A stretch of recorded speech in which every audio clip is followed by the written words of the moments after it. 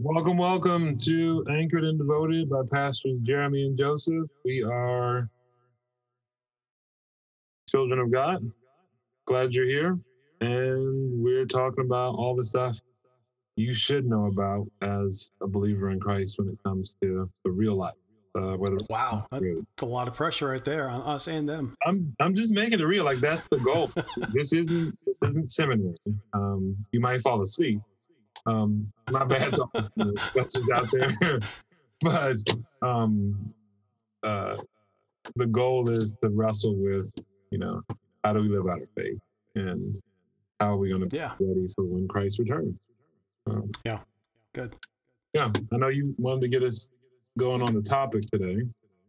Yeah, I wanted you and I to talk. The kind of conversation that we have had for the many years we've known each other. The question that came out of one of our conversations earlier that we recorded, we pushed off till today to answer. But the question is basically, what are some of the things that have shaped you into the person you are? You mentioned that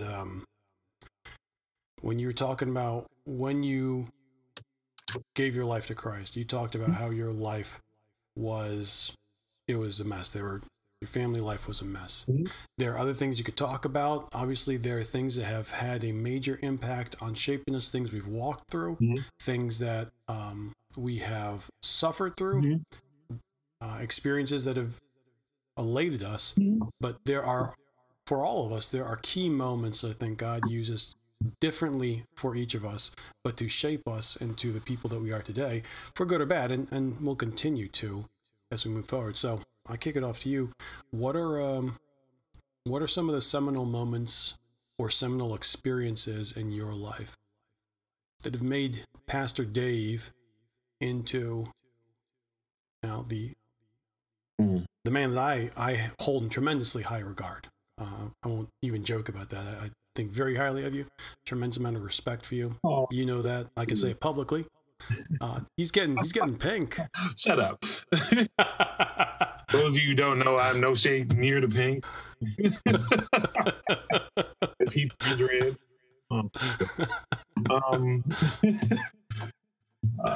Things that are moments where they're life changing. I said one change was college was huge for me. And I'll just back up a little bit. In high school, I started playing college.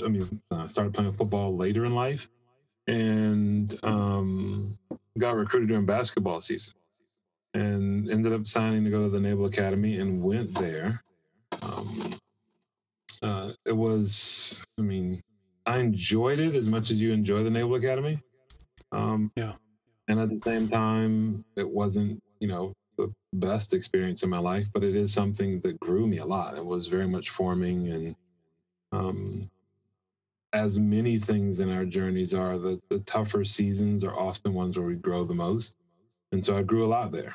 I learned a lot as well about people and relationships, and my expectations for long-term, deep relationships was completely blown out of the water, even though we had been through a lot of tough stuff together. And so that taught me a lot about what connects believers, because some of my closest friends at the academy were believers. And I hate to be this way, but I am the real ones. The ones that didn't have to be pushed out of bed because they were clubbing on Saturday or Friday night through Saturday into the, choir loft for Sunday.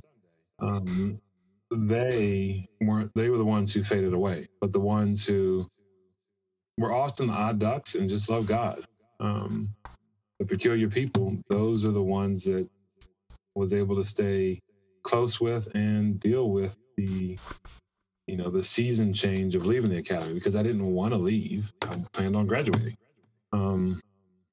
But God made it abundantly clear through the commandant that now was time to go. Those heart-jarring, head-hurting, soul-shaking moments where you don't know anything but where the sun is in the solar system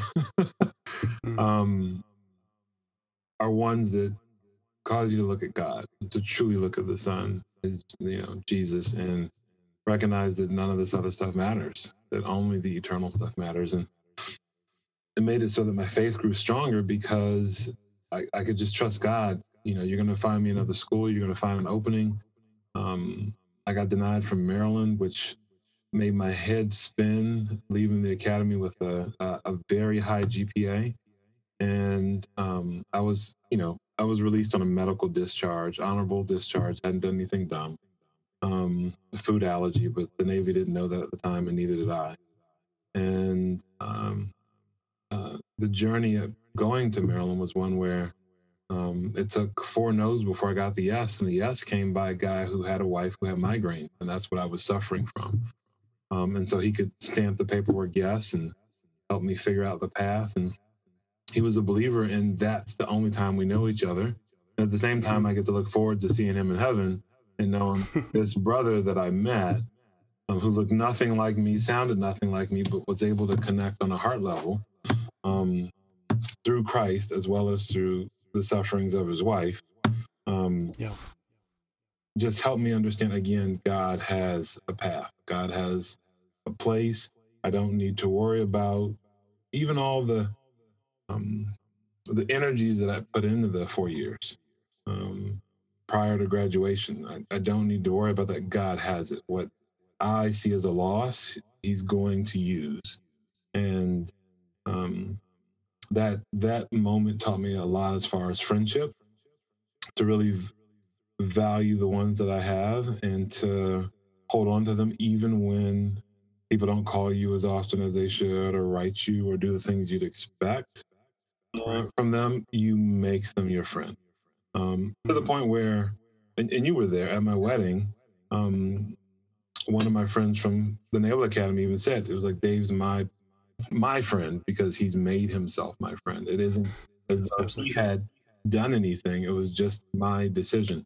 So I chose to love him just as I choose to love you. And I think that's something that as believers in Christ, we have to do with one another, is choose to love. And so that really, I'll use a Christian curse word. I got crapped on pretty good there. But it was one of those things where God did make some beautiful roses out of it. And I can look back and say, okay, yeah, I would not recommend that or want it for anyone.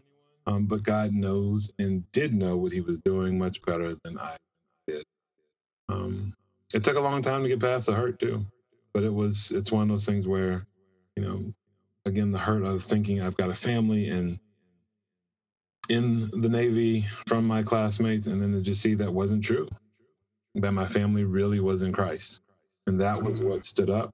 And that was, whether they were in the Navy or not, or whether they were in the church or not, those were the ones, the real believers were the ones who were able to hold me up and wipe my tears and keep me going and push me on and, ask me questions about trusting God and not bludgeon me with God's Bible and God's word, but love me with it and help me to get up quickly and shake off the dust and keep moving.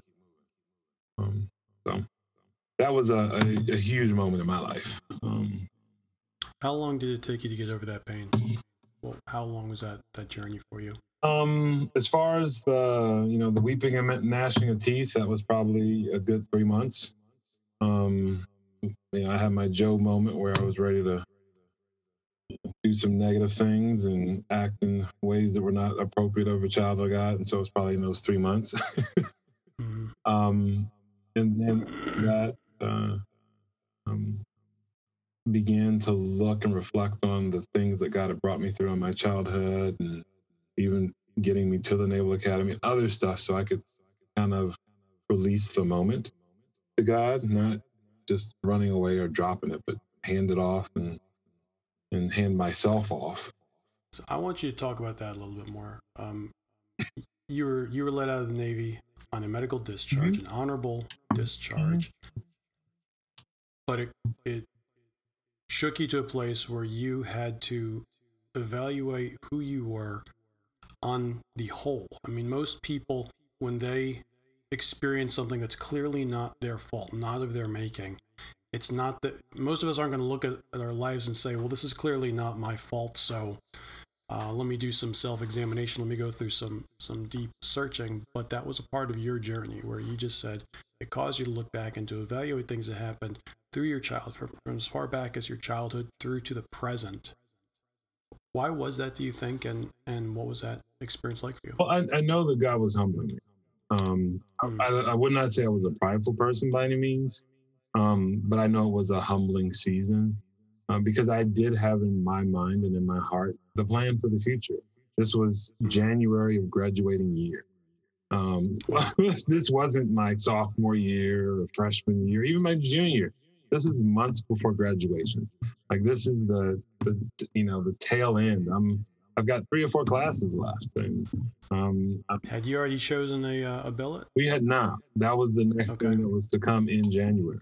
And as we came back from leave, from Christmas leave and stuff. And this wasn't expected, even though I knew I had been taken up for medical before, but it was done through the academic channel, and that didn't work because my academics were fine. Right. But I just didn't believe that what was taking place would affect me before I graduated, even though I knew there were some things we had to work through as far as health. I just didn't think that my doctor had promised me he wouldn't retire. Like my identity was in people and what they were telling me as far as the process. And that meant I was looking 4 years out because I'm looking at serving for the next 4 years in this capacity and looking where I'm going to live and life and dreaming. And there's a lot of things attached to it. Stuff I really hadn't even thought of until it was taken away. I love that you just said your identity was in other people. And essentially what you're now describing is that in order to change that, God essentially kicked that stool completely out from under you. Yes. Yeah, I mean, yes. From, wearing the uniform to how you were viewed by others to, again, putting my trust in what the doctors are telling me and other people as opposed to, it being in God and to really, truly being in my identity in Christ. So I want to ask you a kind of reflective question here. Having gone through that now, looking back in retrospectively, how did that change the way that you were able to trust people? Your identity was you had probably too much trust in people back then and not enough trust in God. So now you have more trust in God. But how did it change the way that you trust in people, good or bad? I still trust people. I still trust them, but not with my future, not with my purpose. I trust people with what God has called them to do. I trust people with His words, and they are to live out the actions they've been called to do. But I'm not expecting them to encourage me, support me, even believe in the dream if that is something that God is going to do, because He can do it. I became a missionary right after that. It wasn't too long. I became a banker and then realized I could do better for God in my life than be a banker. Nothing wrong with bankers. I'm bashing everybody, professors, bankers. These are all jobs I've had, so it's fine. And it was a good job. It was just one of those things where I wanted to give the biggest bang for the buck on my life because I knew Christ had died for me. And that was a change from when I was at the academy, a huge change. And, do you find yourself more or less isolated from other people now as a result of looking to God for these things that are, crucial to your future?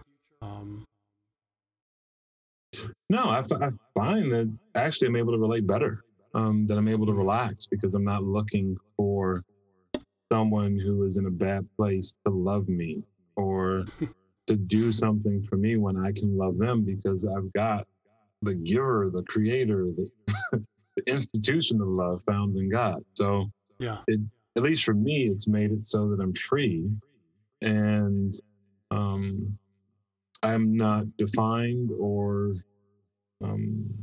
stuck with someone else's whatever. It really is more, God, what are you doing moment by moment? And then, as you choose, give me the vision for longer term stuff so that I can move with you. But even when it comes to investing stocks, I pray and tell my wife every day, it's like, hey, I made an order, but this is one of those things where I did my due diligence as far as the research, the man side, right? I was like, but I can't put my trust in that. God can do whatever he wants. If he wants to start a world war tomorrow, it's not going to do anything for us. And on the flip side, if he wants to return tomorrow, again, still, we going to heaven. Like, the investment time is one where I'm trusting God. It's not, I've got it, I own it, I know it. No, it's, my identity is fully wrapped in him, to the point of I can now engage with others without having to worry about me.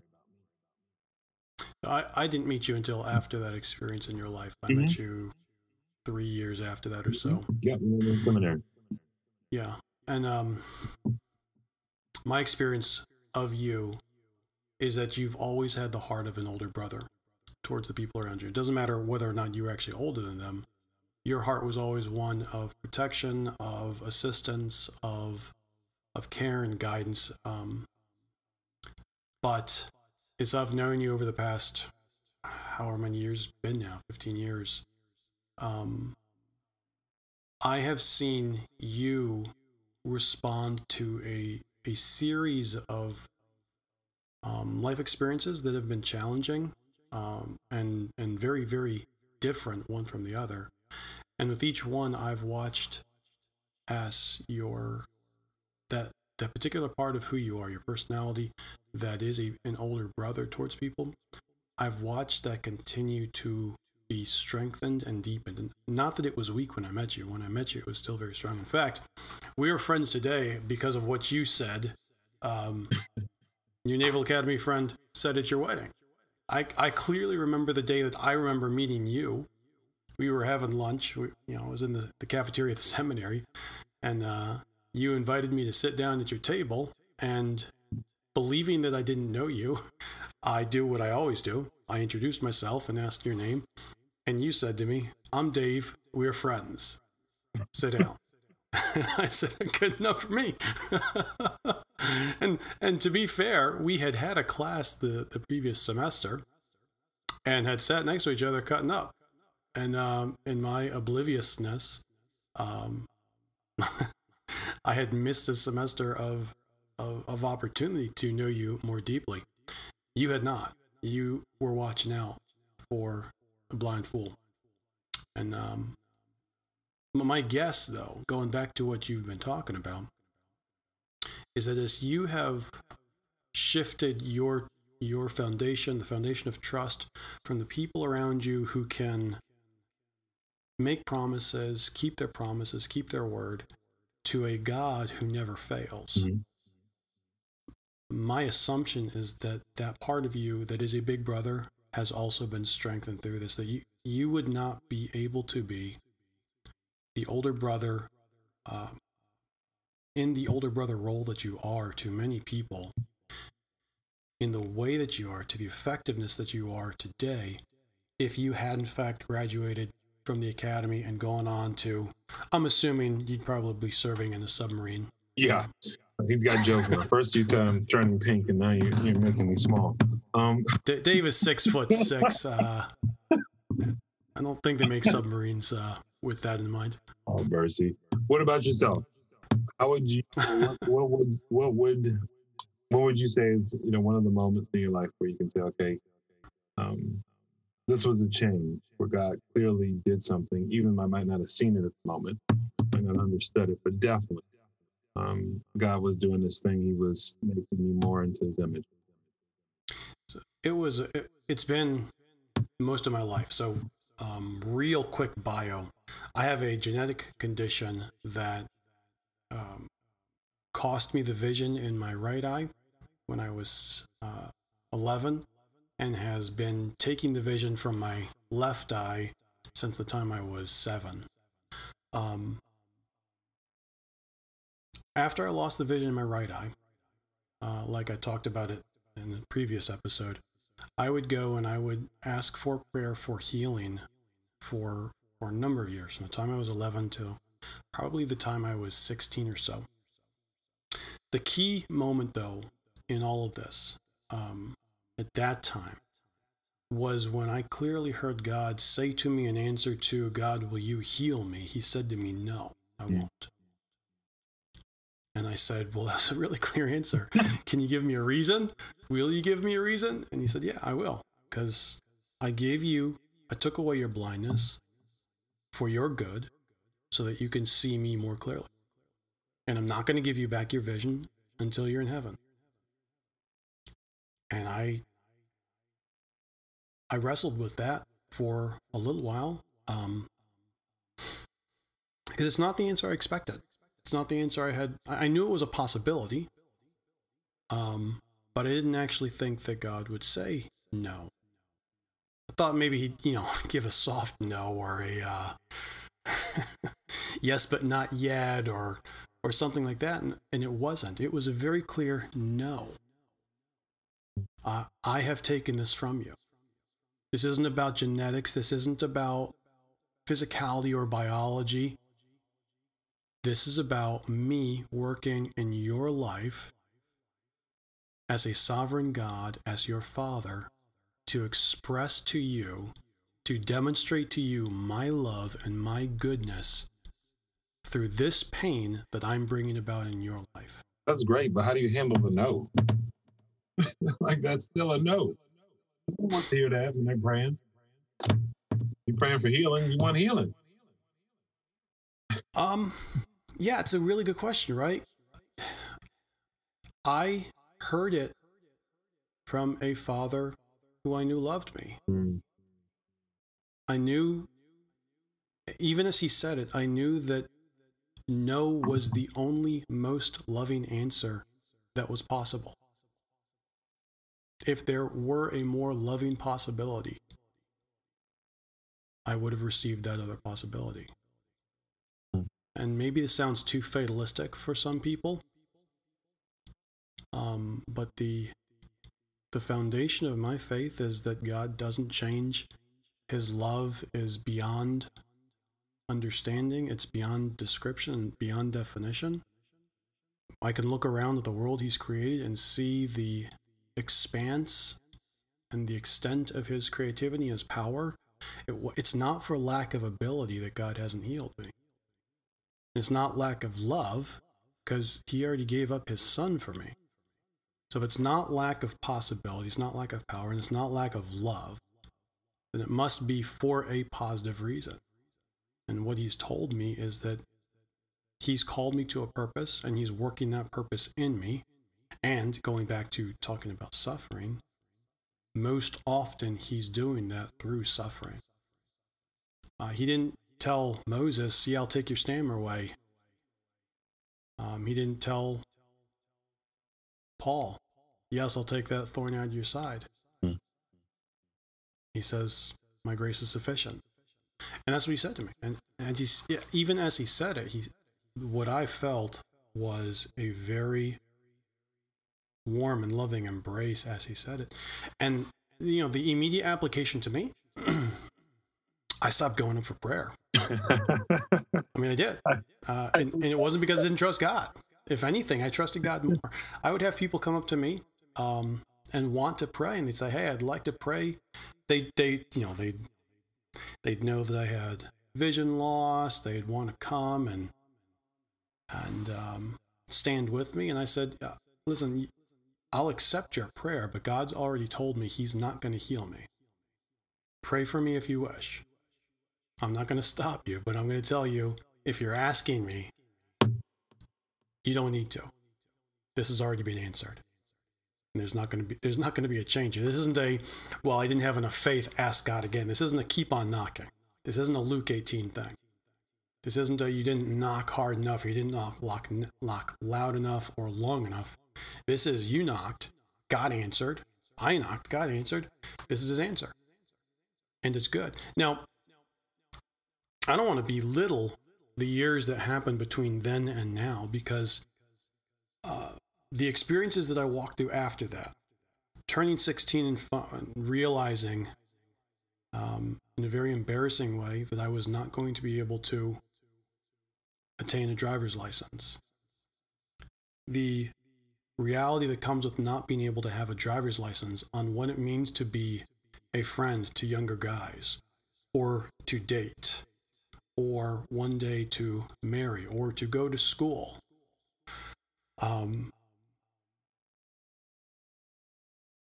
Experiencing the impact of continued vision loss, wondering if I'm ever going to see my wife or my kids, or if I'm going to lose my vision totally before that time. And then getting to certain parts of my life and realizing that there's so much that I feel very robbed of these experiences because of the vision that I've lost. Dave and I have talked about our running a little bit. Dave is a runner. I have become a runner. I'm still becoming a runner. It really is fantastic. I have a half-mile loop of street that goes around my entire neighborhood with only one road in or out. That's the only place I can run without assistance. Because if number one, I've memorized where the potholes are and where the curbs are and where the speed bumps are and the landmarks marking where the speed bumps are so I don't trip over them.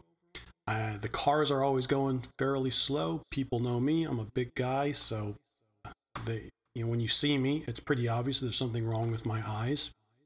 But I can't just go out and take a jog on the street, one street over. It's not an option for me. I can't even sit in my front yard and watch my kids play across the street in the grass. I simply can't see them. Which means when I go to a playground or when I go to the beach, as a father, I am largely impotent to provide protection for my family. That is one that has been and continues to be really difficult for me to wrestle through. But the answer always comes back to what God originally told me. My grace is sufficient for you. I've done this so that you can see me and that you can know me in a way that you never would have been able to if you had all your limbs and all your toes and all your eyesight. And it goes again to this trust thing, which is why I think I picked up on it when you were talking about it. Whatever it is that we're trusting in, whatever it is that we are resting on for support, that is not God, He jealously looks at that to find a way to kick it out from under us so that we can fall into His hands and recognize that we are in His hands, and that's the best place we can be. Regardless of how nice or how opulent or how comfortable or how successful that other stool may have been, it is only a stool. And He invites us to come sit with Him, not on the stool. And He's going to do that for each of us. So for new believers, I want to encourage you, as someone who's walked down this road maybe a little bit longer than some others have, who might be listening to this, go to prayer for this. If there are things that you're looking at, go to prayer and ask God, would you show me things that I'm leaning on, that I'm trusting in, that you, that maybe are a replacement for trusting in you, whether it's for my current provision or for my future or for relationships or for success or for health. Is there anything that I'm leaning on where I should be leaning on you? And if there is, would you grant me grace to give that up to you? And if possible, would you do it with not as much pain as could be, but as much pain as is necessary? That's the kicker. Yeah, it is. Not saying it's easy. Not saying it's easy. And know that your relationship with Him is an eternal one. So even the stuff you're going through today, that you're working through, it can take seasons. It's okay. He is a patient God. He is a loving God. So just know He has forgiven you, and He will continue to forgive you as you are His. But on the flip side, if you aren't being corrected and things just seem to be perfect all the time, and check yourself. Yeah, that's a check yourself. That's a yellow/orange going to red flag. There are questions about whether he really is yours. It's not that there's anything wrong with having a good life or having the better things. That's not it. It's about your heart, and it's Jesus made it abundantly clear that it's easier for the camel to go through an eye of a needle than it is for those who are abundantly comfortable to make it into heaven. So just keep that in mind as you. Yeah, absolutely.